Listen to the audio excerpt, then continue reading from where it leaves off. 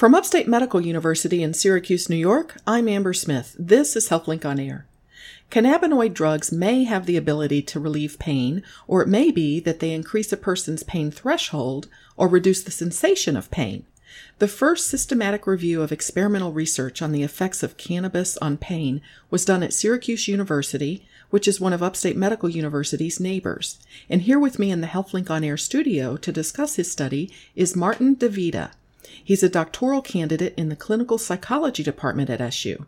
Welcome, and thank you for being here. Thanks for having me. Well, I used the word cannabinoid and cannabis, and I wanted to start with having you explain what those are. Yeah, sure.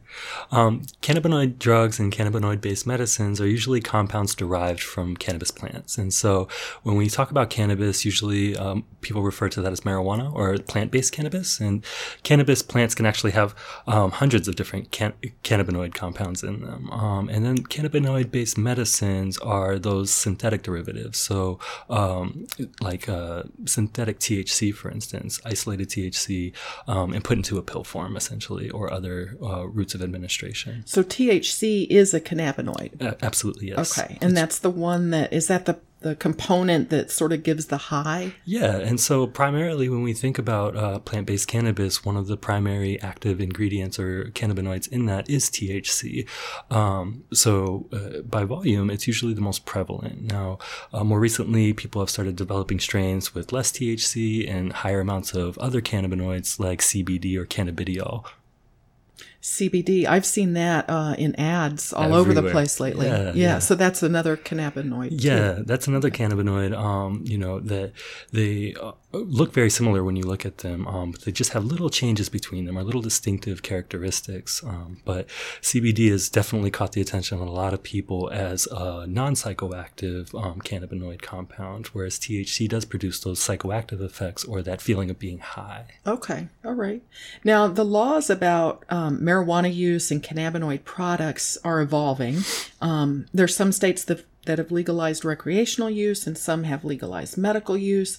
And the governor of New York has said he favors legalizing marijuana. So what would that do? What would that mean for our state? What would we see marijuana products, or what would? Yeah, I think we would definitely see a lot more diversity in the type of products available to the general public.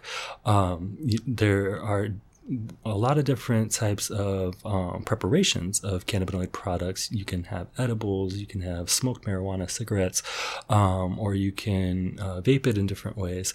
And so it's immensely diverse, but I think we'll definitely see that. We'll also see probably a lot more recreational use just across the public, being that it's more available. We'll probably also see a lot more regulation of those products. So one concern that a lot of us have as clinical researchers is people who are using marijuana or cannabis recreationally might not know exactly what's in those cannabis drugs that they're using. It might not even be cannabis. They might think that they're using pure cannabis plants, but that might actually have synthetic cannabinoids in it. So there's always that risk of not knowing what's in cannabis that you buy off the street if it's not regulated very well. So you mentioned other products. These would be products that aren't smoked necessarily. Yeah. So there might be more of a variety of things. Absolutely. THC can be put into lots of different things. The people who manufacture these products are very creative in the way that they do them. And so edibles, chocolate, candy, gummies, it's endless the amount of preparations that can be made, really. And there's no shortage of people trying new preparations or coming up with these new things. Well, you were involved in a study that was published in an American Medical Association journal called JAMA Psychiatry. Mm-hmm. It was the first systematic review of the effects of cannabis on pain. Because a lot of people turn to these products or marijuana for pain relief, right? Yeah.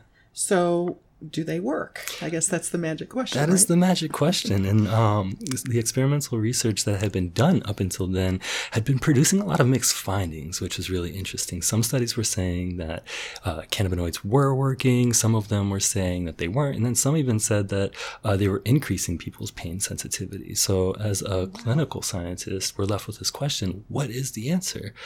That happens sometimes in science. We have discrepant findings. One way to resolve that is by by pulling all that research, extracting all the data, and synthesizing it with statistical procedures called meta-analyses.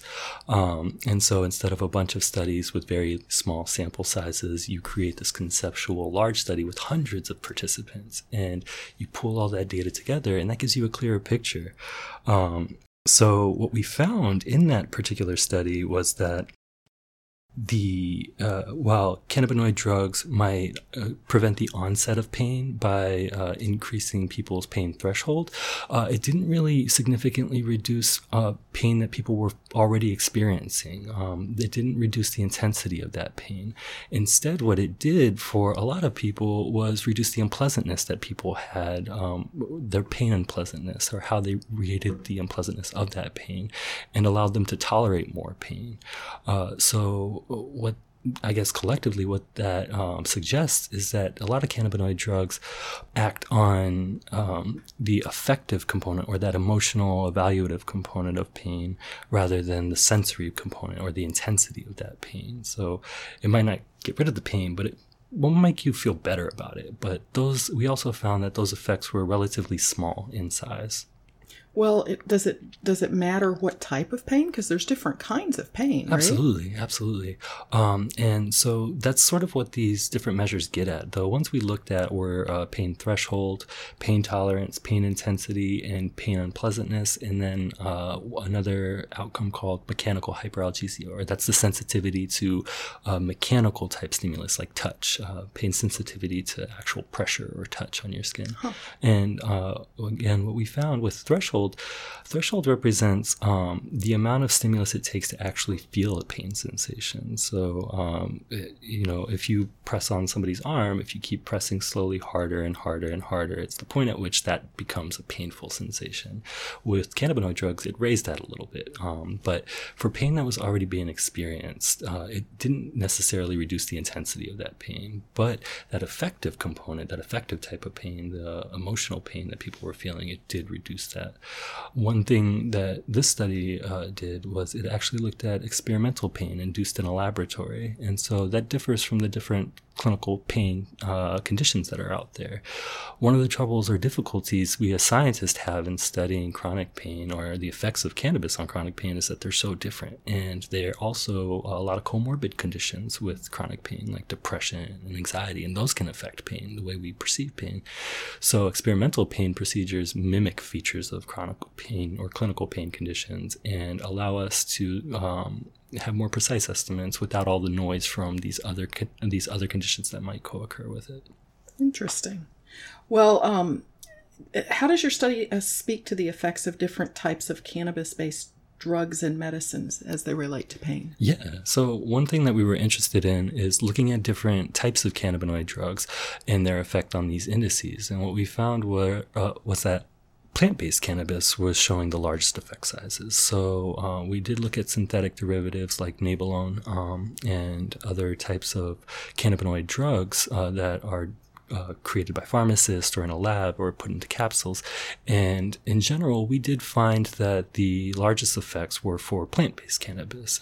And so one of the reasons we think that might be happening is because smoking or inhaling cannabinoid drugs is probably a faster route, and it's more potent administration. And there are probably more psychoactive effects with plant-based cannabinoids. So anytime, given that pain is a very, people think about it as this biomedical phenomenon, but it's very psychological in a lot of ways. And so if you are using a substance that alters your mindset or your mind state, chances are it's probably going to affect your experience or how you experience pain as well. So you throw in psychoactive effects, and you start to wonder how much of that is influencing what we see in these pain outcomes. So in your study, what you looked at with cannabis in general would have included THC and CBD in different levels. Yeah. And so most of the plant-based cannabis that we looked at had varying levels of THC as the main component. And then we did look at studies that had used synthetic THC, THC in pill form, essentially. Okay. And then there were other synthetic cannabinoids that are less commonly used, but are still tested for their effects on these pain outcomes. You're listening to Upstate's HealthLink on Air. I'm your host, Amber Smith, and I'm talking with Martin DeVita, a doctoral candidate in the clinical psychology department at Syracuse University. And we're talking about his study on cannabis and its effects on pain. So the findings, what you've looked at in your study, how can they be of use to, well, healthcare providers and also just regular people? Yeah, so I think both clinicians and patients alike, and anybody interested in using cannabinoid compounds or drugs or medicines to alleviate pain should be informed about what the evidence says about how efficacious these drugs are, and before they make a decision about potentially using any medication. And that holds true for anything, really. Sure. And so our findings suggest that cannabinoids might not be a magic bullet for these painful conditions or pain in general. It might not, completely eliminate the pain. It might help relieve some of the stress related to pain that you experience or the negative emotions that you experience. But that should be something to consider when calibrating your expectations for what this treatment can and cannot do. When you talk about relieving the stress related to pain, that sounds like anxiety. Would it help for anxiety? That's certainly one of, we talk in our field about pain-related anxiety, for instance. Anxiety related to the potential for pain or the pain you already have. Anxiety is certainly one thing that you can experience when you experience pain. Sadness is another one. Pain is inherently unpleasant. So, if you can relieve some of that, then certainly there's utility in that. The question is, what are the pros and cons of any intervention that's designed to help with that? I don't know if you know the answer to this, but is there potential for addiction with the CBD or THC containing products? Yeah, so I think that, cannabis related drugs, the ones that we typically think of, plant-based cannabis that is used more commonly recreationally, it certainly has an addictive potential in some people. Is it as addictive as some of these other drugs like opioids or not necessarily? It doesn't have the same abuse liability that those drugs have, but that doesn't mean that there isn't an abuse liability for those cannabinoids with psychoactive compounds in them, like THC.